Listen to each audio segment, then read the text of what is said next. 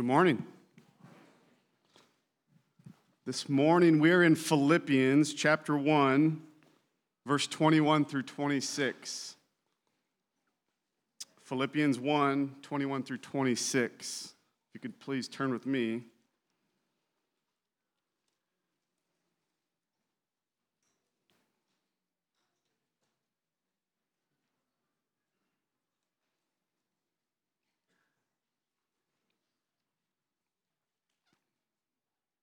For to me to live is Christ, and to die is gain. If I am to live in the flesh, that means fruitful labor for me. Yet which I shall choose, I cannot tell. I am hard pressed between the two. My desire is to depart and to be with Christ, for that is far better. But to remain in the flesh is far necessary on your account. Convinced of this, I know that I will remain and continue with you all for your progress and joy in the faith, so that in me you may have ample cause to glory in Christ Jesus. For because of my coming to you again. This is the reading of the Lord.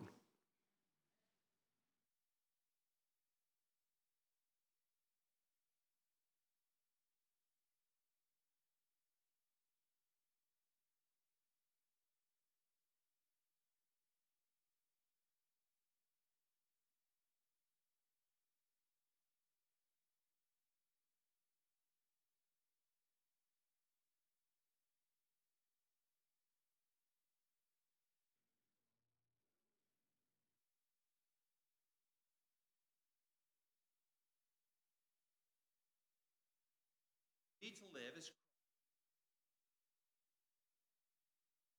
two thoughts by Paul that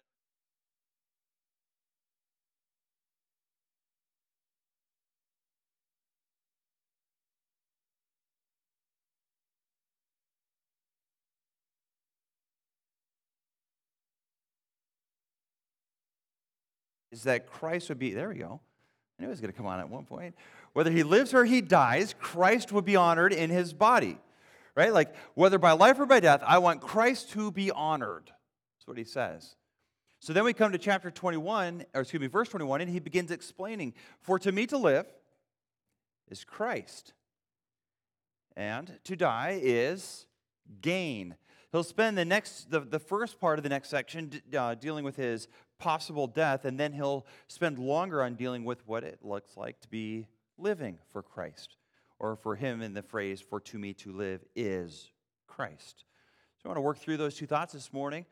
I think the Apostle Paul gives for us what I would suggest for you and for me is an example or a template for how to live well.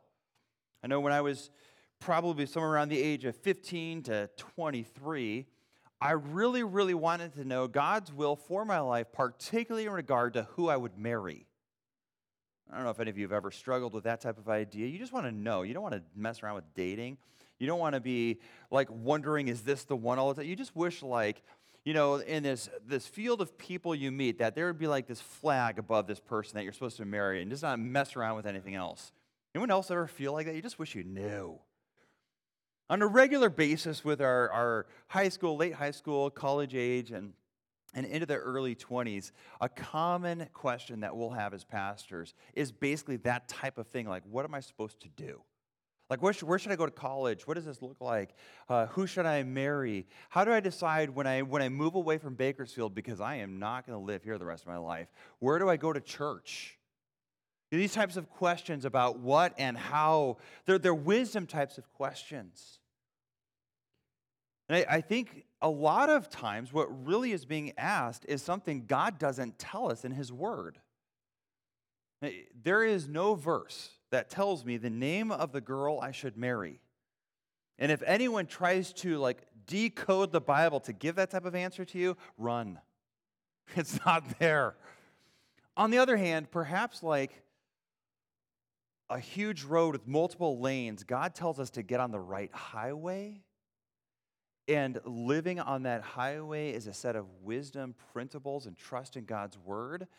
But the particular lane we're in, the particular speed we're going is an application of principles God gives us, and it's pleasing to Him when we do it well. And we see people around us that do it poorly. Last Friday night, my wife and I were driving home from dinner, and a person in front of us was driving erratically. My wife said, I think they might be drunk. My response was, I bet they're on their cell phone. Needless to say that when we got up to them, we changed lanes and quickly passed them because we did not want to be next to that person. I watched my rearview mirror. They seemed to stabilize after I passed them, so I'm pretty confident that I was right. Those things are important. So in the tally system, I won.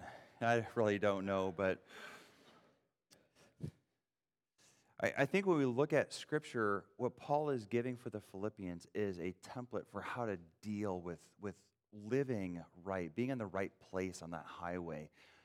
And their situation is particularly different. They're in a different lane than him. Their speed might need to be different than him, but generally speaking, this is the answer for all of God's people, for all of the ages since Christ died and until he comes again, is this is how we should live. And in fact, I think Paul gives us 3 of the answers to life's most vital questions. If you've ever seen these listed anywhere, there's 4 or 5 questions. Things like, where am I from? Who am I? Where am I going? What am I supposed to do on that path to there, wherever there is? And how should I live? Paul answers these 3 questions at the least in this text. Why am I here? How should I live? And where am I going? These are not debatable questions for the apostle, and they shouldn't be for us. A lot of times the simple questions of, should I marry this guy? Should I go to this college? Should I attend this church? How should I do this or that? What should I do about this job that's been offered to me? They're answered actually in getting in the right highway, going the right speed. In other words, we answer the big, broad questions, and a lot of times those more particular questions are answered if we're doing right in the major questions that Paul answers for us in this text. After all, if Paul can suggest that his gift, being an apostle, and location in jail, would also apply to the Philippians, who are not in Italy, but in fact in Macedonia, and they're not in jail, and none of them are an apostle, but in fact, he's giving his life patterns as something they should follow, then we should recognize that God is also using the Apostle Paul to speak to us about how we should live. So here's the basic template. We should embrace the attitude of the apostle. We should embrace the attitude of the New Testament that says this: to live is Christ, to die is better. That's what the text says. So let's deal with the first thought. Why is dying so good? Because this thought that every believer should hold with absolute confidence. The sweetness of heaven is being united with Christ. Look, he says it in verse 21, to die is gain. Unless you think this is just some apostolic super Christian thing, he makes it very clear what he means by this. Look down into the next verse, the following verse, verse 23. I am hard pressed between the two, that is, to live or to die. Dying and living, he is sitting there going, they're both good. I'm just going to be honest, this is not the way I think about my life. Yesterday, I wasn't sitting there drinking my coffee Saturday morning going, death would be really good. I don't think like that. Do you think like that? Well, because he's not thinking about it as death. Look at how he thinks about it. Verse 23. For to me to live is Christ. Verse 21. Here's why. Dying is gain. Then in verse 23, I am hard pressed between the two. My desire is to depart. Why?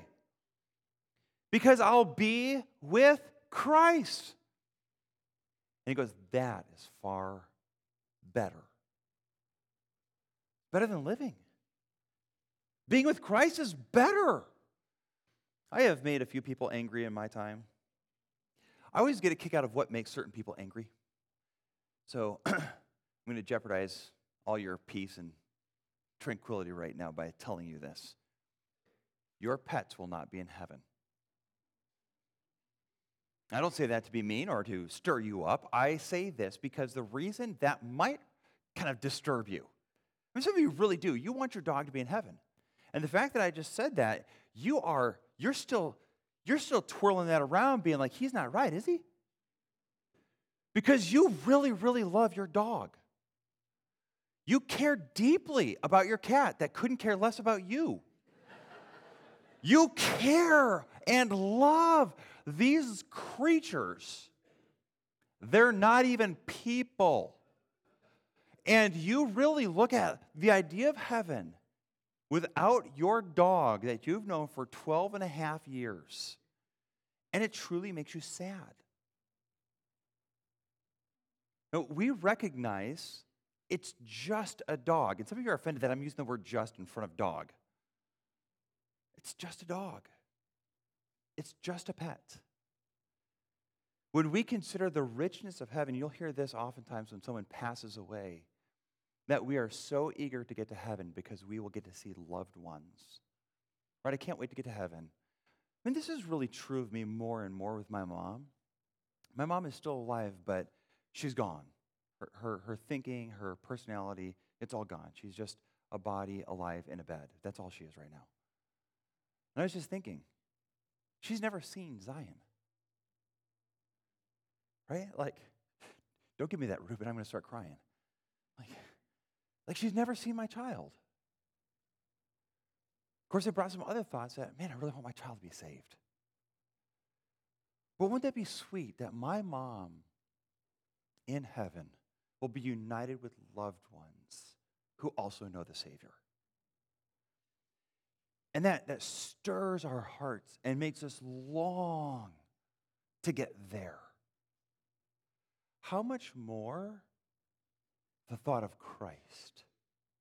Like our Savior, who we've never seen him face to face, but no one has loved you like him. No one listens to you like him. No one knows your thoughts, your concerns, your weakness like him. No one knows what it's like to struggle like you struggle, to live in a way that pleases him like him. And he is the center of our hope. He's the center of our purpose. He should be the person we speak to the most as we talk to the Father in heaven through Jesus Christ. Jesus is the center of the apostles' compass of life. As he lives, his thoughts are of pleasing Christ. As he prays, he pleads for Christ to be glorified. As he loves with the love and the affections of Christ. And so the thought of heaven is like everything else is eclipsed. But you can imagine the apostle by this stage of the life has lost dear ones to the persecution of Christians. At this point, James has passed away. Peter has probably been crucified with his wife. He has watched loved ones pass. He doesn't mention them in this text. He wants to see Jesus, to be with Christ. If we were to take all of the good of this world and condense it and distill it so that everything that is truly good and wholesome, but also enjoyable and pleasant, were given to you. And on the other side, there is Jesus. And you have to pick one. Paul would say, give me Jesus. Give me Jesus. It would be better to be in the presence of Jesus than to have all of the good of all of the world, of all of the ages distilled into your life with no misery or sorrow. It'd be better to have Jesus. It'd be better to have Jesus than all of your friends and all of your family ever. It'd be better to have Jesus. When you get to heaven, the thought maybe of not having a family member there because they do not know Jesus as Savior strikes sorrow into your heart today. But the joy and the satisfaction of Christ and the goodness of him and his justice in hell and his holiness in heaven and the presence of his fellowship will be so sweet. You will not be sad that someone else is not there. The Bible says there will be no sorrow in heaven. And Paul is looking forward to the prospect, and he just knows this. Heaven is so good. It's better than anything in this world. It's better than anything. You pile it up, it doesn't matter. Heaven is better. Not because heaven is better, but because Jesus is there. And perhaps there's a little bit of idolatry in all of us, and that's why we want our dog Fido there, and that's why we want our family and friends there, because those are things we love. And they might actually indicate that we love Christ a little too little. And so if heaven does not hold the joy for you that it does for the apostle, you do not stir this up just by trying harder. You stir this up by pursuing Christ in this life. You stir this up by spending time with him in prayer. You stir this up by reading in the scripture about who our Savior is. In fact, when Paul talks about the preaching of the gospel message, he describes it as preaching Christ. He says, I preach Christ. And all I want you to know is Christ and him crucified. This is the essence of my preaching. He is doing this because he is trying to call sinners to love and know and trust in Christ. That's the gospel message. The gospel message is not, here's how you can avoid God's punishment. The gospel message is, come to Christ. We have depersonalized this thing. We've made it a set of truth to claim. It's not, it's a person. He is salvation. He is Savior. He is Redeemer. You come to Christ. You don't get to heaven. You get to be with Jesus. We want to make sure we get on the right side of that thought. And you know who Jesus is, and you come to him based on the revelation of the Scripture and trust that it is true as it reveals to us the person of Jesus Christ. For anyone who does not know Jesus Christ as Savior, but merely believes in a set of truth, I plead with you today, come to Jesus. Trust in him. Devote yourself to him. Love him with your whole being. And when you sin and struggle, as we all do, speak to him. Talk to the Lord. Plead for his forgiveness and restore relationship and fellowship with him. And see your sin as against a person. If I were to actually have a tally score and rub it in my wife's face every time I won an argument, I'd be up to like 3 points. But if I were, I would also be doing damage to a personal relationship and fellowship. I would not have a better marriage for that. It'd be worse on so many different levels. One of them would be her rubbing my face in my losses. It'd also just drive her away. I think often we fail to see sin as a personal hostility, an infraction against the person of the Lord. And that's how sin is always to be defined. It is an act of hostility and betrayal against the person of Jesus. And so when Paul considers heaven, he can simply say this thought in verse 23, that to depart from this earth is to be present with Christ, and that is better. Period. Could you say that? I think that requires a couple things that it's worth mentioning. Absolute bedrock certainty that God saves us to heaven where Christ dwells. An absolute certainty that Christ is actually valuable and precious and good and sweet for those of us who get him. An exaltation of Christ that desires his joy and his presence more than anything in this life. These are the expressions that Paul is hinting at in the thought that for him to live as Christ but to die is actually gain. It's better. And Paul does not stop there. His actual stronger meditation is on what it means for him to live. If heaven is so good and Jesus' presence so sweet, what could possibly sidetrack the apostle and cause him to be content in staying in prison, being persecuted, having to live a miserable life in many ways in terms of creaturely comforts, walking through the persecution of a hostile world? What would cause the apostle Paul to say, give me that? If heaven is better, why would he say, give me that? I want you to look down in verse 22. He starts out by saying, and what I intend to do is walk through kind of the logic of the text and then really emphasize what it means for me to live is Christ. Okay, so that's organizationally kind of what I'm doing this morning. He says, for if I'm to live in the flesh, this means fruitful labor. Before I go any further, what does it mean to live in this body for the Apostle Paul? It means hard work that yields something productive. Very rarely is Christian ministry, a service within the church, something that's not work. right? If it's not work, you're probably not doing anything. Doesn't mean you don't enjoy it. Good work is oftentimes fun. But the Christian ministry is one in which we minister to others, and it's labor. It's hard work for our music team to get ready for Sunday morning. It's hard work for the cleaning crew to come in after you and make this place nice again. It's hard work for some of you who teach Sunday school and work with our kids to prepare and be ready so that you're not just pulling something out of your pocket and hoping it works.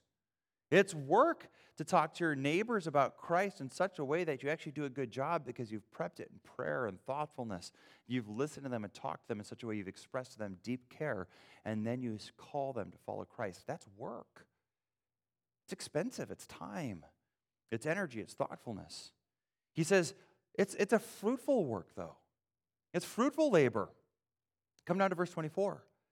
After saying going to heaven and being with Christ is better, he says, but to remain in this flesh and this body is more necessary on account of you, Philippians. Because I am convinced, the apostle says, I know I will remain and continue with you all, purpose statement here, for your progress and joy in the faith. Okay, so as we're breaking this down, labor leads to their progress. Their progress in what?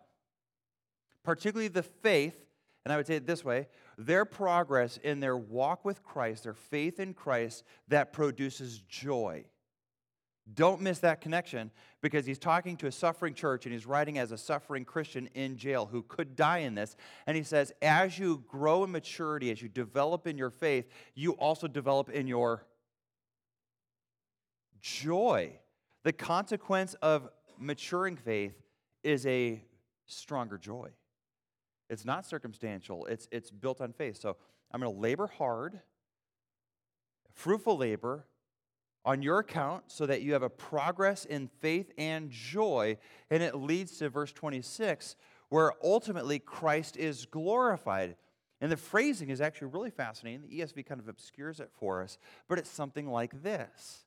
It is that they will have glory or boasting in Christ, in Paul. There's two in words there. So he is saying, your confidence, your boasting, your exaltation will be in Christ, in me.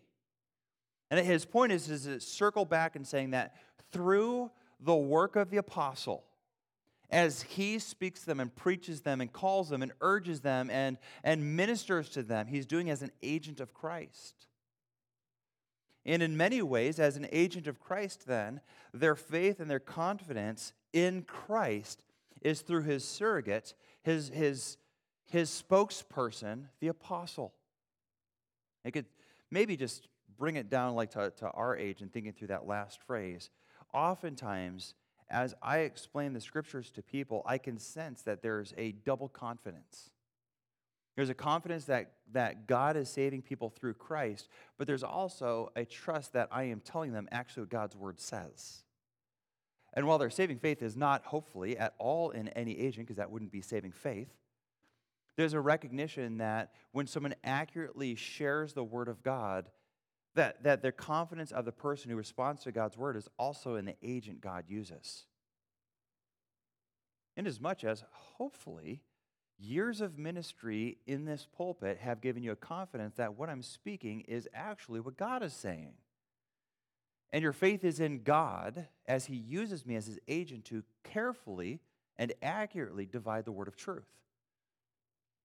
So God uses conduits, means, and instruments, his people, to share his message so that their confidence is in God's message, but the messenger is valuable too. Now, Paul is not trying to say, look, you guys are glorying me. His point is that as his agent, going back to verse 21, for me to live is Christ. He's living, embodying, and speaking Christ to these people. So when they see Paul suffering, who do they see? There's a reflection of Christ in him. As they see Paul suffering, who also suffered, and who is Paul following? Christ. So they see him suffering for the cause of Christ's glory. They see the picture of Christ whose patient suffering leads to his ultimate glorification. And this is in fact what Paul says, that he is trying to follow Christ. And he says, so imitate me. Now again, I don't think the point of this passage is Paul is getting glory. But I want to make sure that we understand the text. The text suggests to us that Christ is the ultimate object of glory and confidence and boasting. That Paul is an instrument through whom they get that confidence on Christ. Having said that, let me just review where the argument of the text goes. My fruitful labor for your sake has led to the progress of your faith and joy, so that Christ is your confidence and boast and joy and glory. That's kind of that word group that has that. I think the ESV says glory. Some of the translations might say boast. So what does it mean for you and I to live as Christ? What does that mean? I mean, could you say that? For to me, to live is Christ. Could you say that? Let me see if I can at least kind of from the text of Philippians share with you, I think, what Paul means. I think he at least would assume that there is a complex of thoughts that go into that idea for me to live is Christ. I try to put them in logical order because he intersperses them, kind of peppers them throughout his letter to the Philippians. In Philippians 3, I think he really helps us understand this first thought, and that is, it's a life of dependence on Jesus. It's a life of dependence on Jesus, not self-righteousness, not personal goodness. And I think in order to enter into relationship and saving hope with Jesus, you have to trust in him alone. Philippians 3, for we are the true circumcision who worship God by Spirit. Let me correct that, I read that incorrectly. Who worship by the Spirit of God and glory in Christ. Okay, we glory in Christ and we put no confidence in ourselves, in our flesh. Go down to verse 9. We want to be found in Christ. How? Having a righteousness. How did this righteousness come? Not through the law, it says, but through faith. So here's the thought I think Paul wants us to know, that if we are ever to say with all honesty and integrity, for to me to live is Christ, we have to begin and enter into a relationship with Jesus Christ where we put our dependence upon him, not in ourselves. If you think you're good enough for God to approve of, you do not have Jesus Christ. It's a little bit of an all or nothing thing. Have you ever seen a little child try to jump in a pool when he kind of trusts dad? Where he starts to jump, and then as he's jumping, he turns around and tries to grab his side? That's a terrifying moment for any dad, because that is the worst thing he could do. Jump all the way or don't jump. There is no half jumping. That's how you smash your face on the side of a pool. Saving faith is an all or nothing thing. You just leap into full confidence that Jesus saves you and nothing else. You are not good enough. That's kind of the point of Romans 7, wasn't it? The law is not an instrument to save you. Jesus is the Savior. That's the hope of Romans 7. So Paul has this absolute trust that his righteous standing before God is through Christ, not through his own good works. He gives his resume. Right? He says, as concerning the law, I was blameless. As concerning passion, I was passionate. Right? He persecuted the church in his passion. He had the right ethnicity, Jewish, tribe of Benjamin. I mean, even before he had a thought, he was circumcised. According to the law, he was good. It says, but that did no good, because only Christ and his righteousness is what will stand before God's judgment. Okay, a life of dependence on Jesus rather than self-reliance, a life pleasing Jesus. That's his aim. That's his goal in life. That's his mission. As you ask the question, who should I marry? What job should I take? How should I respond to this guy at work? How should I treat my employee? When you ask those questions, the certain and large answer for this is what pleases Jesus is what you should do. What pleases Jesus Christ? Philippians 1:20. It's my eager expectation and hope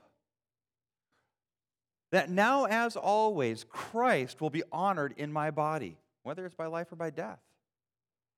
The worst thing for a Christian is not death.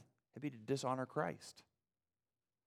And Paul is so convinced what keeps him awake at night is not fear of dying, it's fear of not honoring Jesus. And if that's what gives you anxiety, you're on the right track.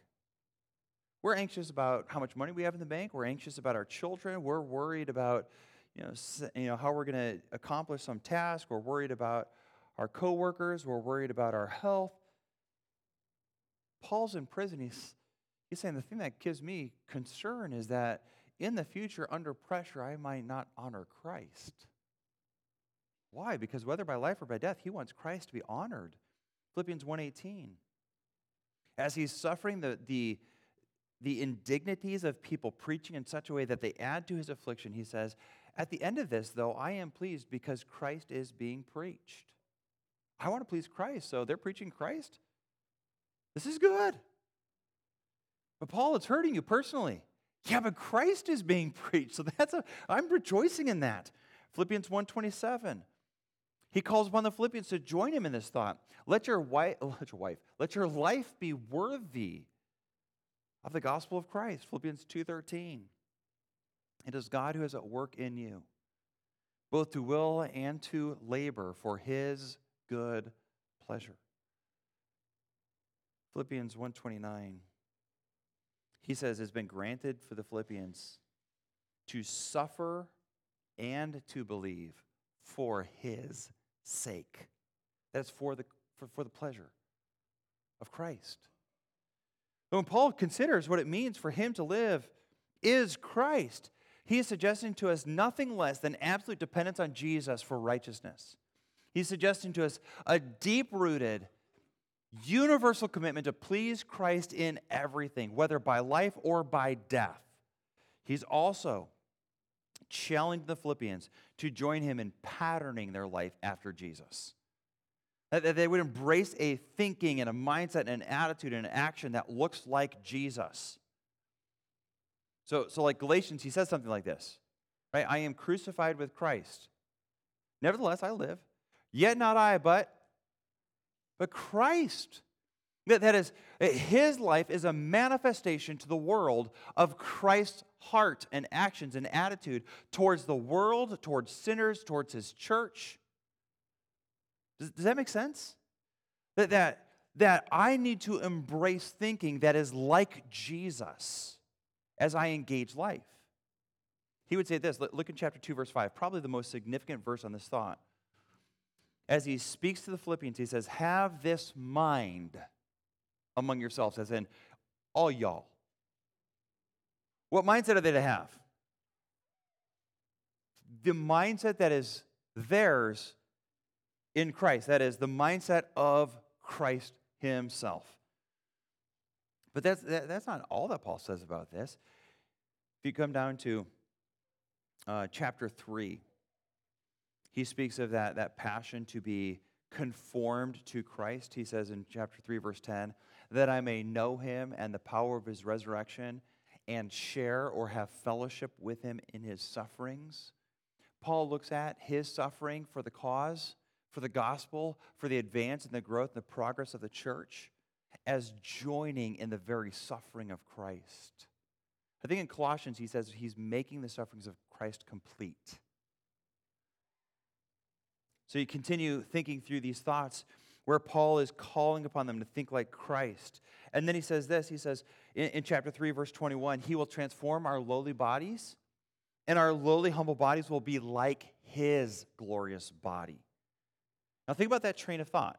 In this life, right now, God wants you to think like Jesus. And one day in the future, when you die, he will make you like Jesus. And Paul finds great comfort in that. I do too. I was thinking about this morning. I'm getting old. I've been told this numerous times lately. I don't know what has changed about me, but for whatever reason, people have felt the need to remind me I'm getting old. Thank you for that, Don.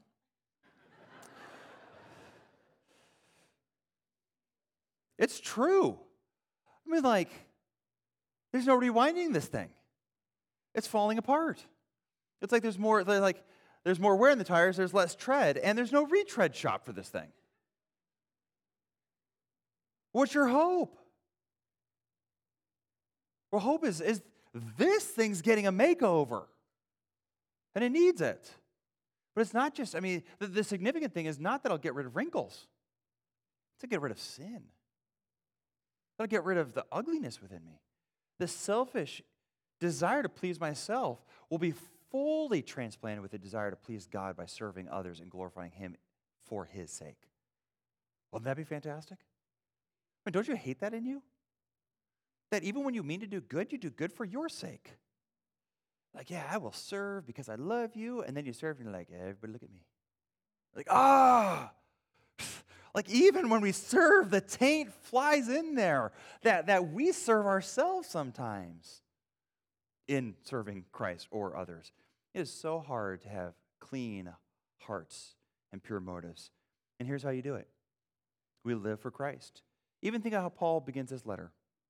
1:6 and 1:10, he says this. He is trying to do, like he's praying for and working for the Philippians with the confidence that God will bring it to completion in the day of Christ. Then you come down to verse 10.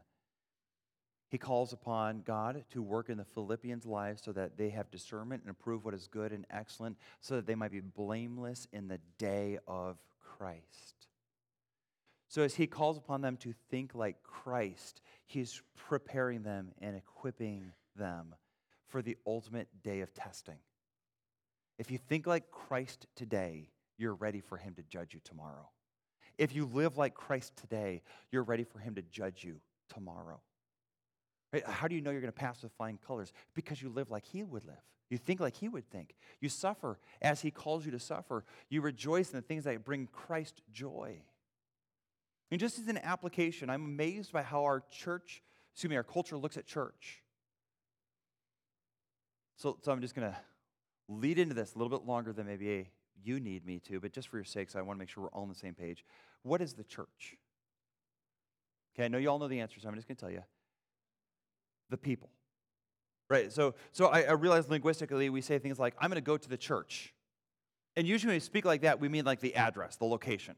We all know that that's not biblically the way God defines the church. The church is his precious people. How does Jesus Christ view his church people? Ephesians 5 says he calls them his bride. Okay, so think about if we're going to invest ourselves with the heart and the attitude of Christ. He looks around this room and with a heart filled with affection and loyalty says, this is my glorious bride. Now, if you're like me and you're maybe a little judgy, you look around the room and you're like, this is glory. This is his bride. He could have done better. Or you look in the mirror and you're like, God loves, like Christ loves me. It is, and we have that thought, and then you read Ephesians 5. Christ loves his bride, and he has died that he might sanctify her, purify her, and make her glorious. It's not that we already are glorious. It's that Christ died for a wrinkly, blemished, dumpy bride. And now, through his sacrificial, deep, loyal affection for his bride, he is making her into this glorious beauty, fit for heaven. And Paul says that should be our heart. Okay, so we don't join a church that's glorious. We join the dumpy, wrinkly, grumpy bride. That's who we join. And then we serve her to help her become the glorious beauty that would honor Christ. And we're the dumpy, ugly, wrinkly. Like, that's me.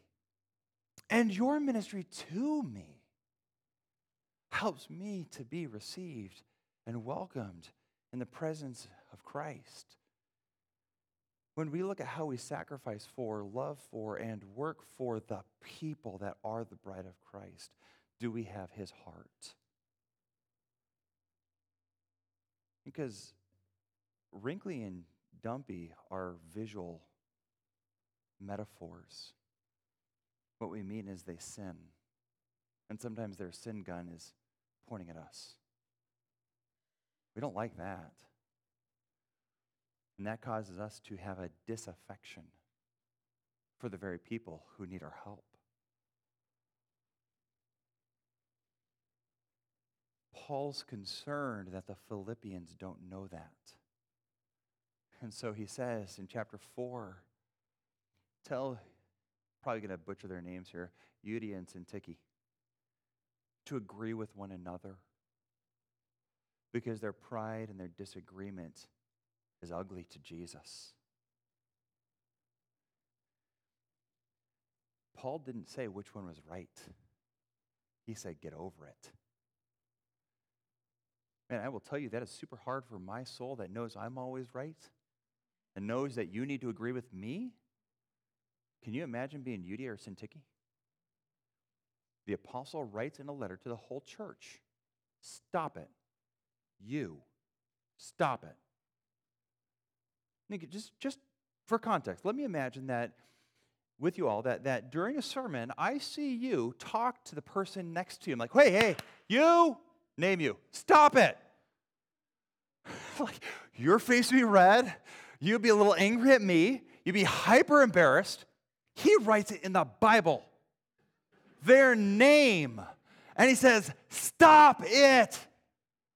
He doesn't say, hey, Euodia and Syntyche, we all know Syntyche's right, so Euodia, knock it off. Like, he calls them both out, says, get over it, move on. Agree with one another. And then starts talking to the rest of the church again. Whew. Why? Because if Christ died for his precious people, you can get over it, whatever it is. Do you love like Christ loved? I mean, think about the pre-salvation love Christ had for you. You were ugly, lost in sin. And Christ shepherded you to faith, to repentance, to see his beauty and glory and come to salvation. He pursued you. And he calls you to come pursue others like he does. Our Savior is glorious. And his glory is seen in the conduits of his people. Maybe just as a mental picture, this will help you. The world and you and I, barring death, will never see Jesus. Right? We're not going to see him physically. He doesn't appear anymore. He lives in heaven. The Bible's really clear. One day in the future, he's coming again. Until then, you don't see him, despite all the claims and potato chips that have the image of Jesus on them or whatever else the world thinks they see. How does the world see Jesus then? How do they know who our Savior is and how glorious he is and forgiving and kind? How do they know his never-failing willingness to pursue people who are injurious and sinning against him? How do they know this? And it's through the window into which God gives them. This morning, Pastor Jeremy and I were talking outside the nursery. And I look over, and there's this baby floating in front of the window. There's a nursery worker behind the baby, but I can't really see the nursery worker. I just see this little baby floating there. And through that window, I can see a child that I'm not in the presence of. But I can see this baby. You are that window into which the world that cannot hold or see Christ can see him. Right? Like the world will never see the forgiveness of Christ unless you bring to them the words of Scripture and embody to them the character of the Christ of Scripture.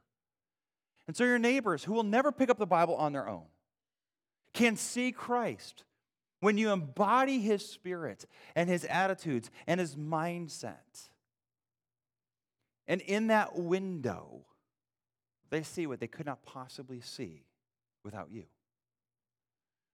Which leads to all sorts of applications I will entrust to you with how you're living and how you're speaking to your unsaved coworkers and family and neighbors. how you embody as parents to your children the sweetness of Christ, how you challenge them to pursue him. So let me end after giving you this high calling that has probably defeated y'all. Because isn't that a high calling? Do you feel the burden? For to me to live is Christ. Who then is sufficient for this? Who can do this? A life powered by Jesus Christ is part of what it means to embody him. Throughout this letter to the Philippians, he's giving them this hope, right? He's challenging them to do the undoable in a human perspective. And then he reminds them, for instance, in chapter 1, verse 11, that we are filled with the fruit of righteousness that comes through Jesus Christ. He's not talking about the righteousness that we stand before God in terms of a judicial judgment. He's talking about a practical outworking. We do righteousness through Jesus Christ. Chapter 1, verse 19. I know that through your prayers and through the help of the Spirit of Jesus Christ. Again, I think it's really interesting. He's talking about embodying Christ. But there he speaks of the Holy Spirit as the Holy Spirit of Christ. Right? The Spirit of Jesus Christ. Chapter 4, verse 7. The peace of God that passes understanding will guard our hearts and minds through whom? Through, right? It's through Christ Jesus or in Christ Jesus. You could look at chapter 2, verse 13 again. For God is at work in you, both to will and to do what pleases him. How can you possibly live like Jesus? It's a miracle, right? It is the supernatural work of God to strengthen you to do what you cannot do without him. That's supernatural stuff. Like, it's not a voice from heaven. It is the gracious, empowering work of God. And both, I think, scripturally as well as experientially, let me suggest to you that happens as you work, as you do. Like God does not charge our battery and then say, go after it, boys. It's that, like, he's got a ride-along charger. Our tank never fills, but he keeps it going with supplying grace as we labor, as we go. I think the point is made true of, like, generous giving, that God gives us seed to sow as we sow. You know, so we have this bag. We got like 3 seeds in it. Jesus says, be faithful. Plant them. But I look at 3. Trust me. And we start working, and our bag stays full. Right? That's he gives that point in the scripture passages on giving, that God supplies seed to the sower so that we can plant for him. We can sow. By the way, that is not the same thing as a prosperity message. That's like, hey, sow your 10% and God will make you rich. The point is, as you parent, as you serve within the church, as you labor, you look at, like, your ability, your time, your energy, your skills, and you look at what you have and you're going to say, I can't do it. And Jesus says, I know. I made you. And I called you to this task you cannot do without me. So trust me. I will empower you. I will grace you. I will strengthen you. Have you ever felt like you can't do what you're called to do? I don't think Jesus is disappointed in that observation or revelation that you have that you can't do it all. You're to the place where you now know you need faith. Trust Jesus to empower you. God calls us to impossible tasks all the time. He calls us to forgive people we don't feel like we could possibly forgive. He calls us to share the gospel with people we don't think will possibly ever believe. He tells us to preach to people who seem to have spiritually deaf ears. He calls us to love the ugly, the outcast, the unliked. He calls us to serve people who seem like they don't need our service at all. He calls people to speak. Just think about the foolishness of preaching that God has ordained. I'm talking to a bunch of tired, hungry, warm people. What hope do I have that this thing works? It is only by the grace of God he changes any of us. It is by God supporting, convicting, working grace that preaching works. How does God save anyone? by his grace. Paul, living out Christ, fully dependent on Jesus for his righteousness and standing before God, pursuing the pleasure of Christ in all things. He is doing this in such a way that the pattern of what to do, is Jesus' pattern. And he's doing so in the confidence that God will give that supporting grace as he does it. That's what it means to live as Christ. For to me to live is Christ. It is to live in the power of Christ, embodying his desires because we're pursuing his pleasure as we walk in complete dependence upon him. That's what it means to live as Christ. For to me to live is Christ, and to die is gain. If that's how you live, your joy will never stop. Your satisfaction with life will never end, because your satisfaction is anchored to this thought. For to me to live is Christ. If Paul can do that in a Roman prison, if the Philippians under persecution and poverty can experience Christ's joy, if they can be promised a peace that passes understanding, then we know that peace and joy and contentment are gifts granted to those who embody Christ to the people around them by living in his grace and his power by his pattern. So let's be that type of people, right? Let's pray. Father, thank you so much for your word. Thank you for how it shapes our minds to think like Christ. Father, we pray and trust that not only will you help us to see the pattern of Christ's beauty in this world as we try to embody the revelation of Christ in the Scriptures, that you also empower us to live like Christ, to forgive like Christ, to be patient as he is patient, to serve others as he himself came not to be served, but to serve and to give his life a ransom. Father, we ask that you would help our church family to have the very power of the Spirit of Christ, that they might be righteous. We also ask for those who might be walking into this passage of Scripture having full confidence that they're good on their own, they don't need Jesus, to be humbled. None of us is righteous enough to please you. It is only by a righteousness given to us when we believe that we can please you. So Lord, I pray that as with the apostle, our hope is to be found having a righteousness that is from Christ by faith. And being found like that, we will be approved. Lord, I ask that that would be the hope and the confidence of every person in this room, so that all would know that the hope of heaven is theirs forever, because they are righteous by the gift and the grace of Christ alone. This we pray for, that Jesus might be honored in us and through us, that as with this passage, the people we serve would have confidence that is in Christ, strengthened by the Spirit. Please, Father, do these works, we pray. In Jesus' name, amen.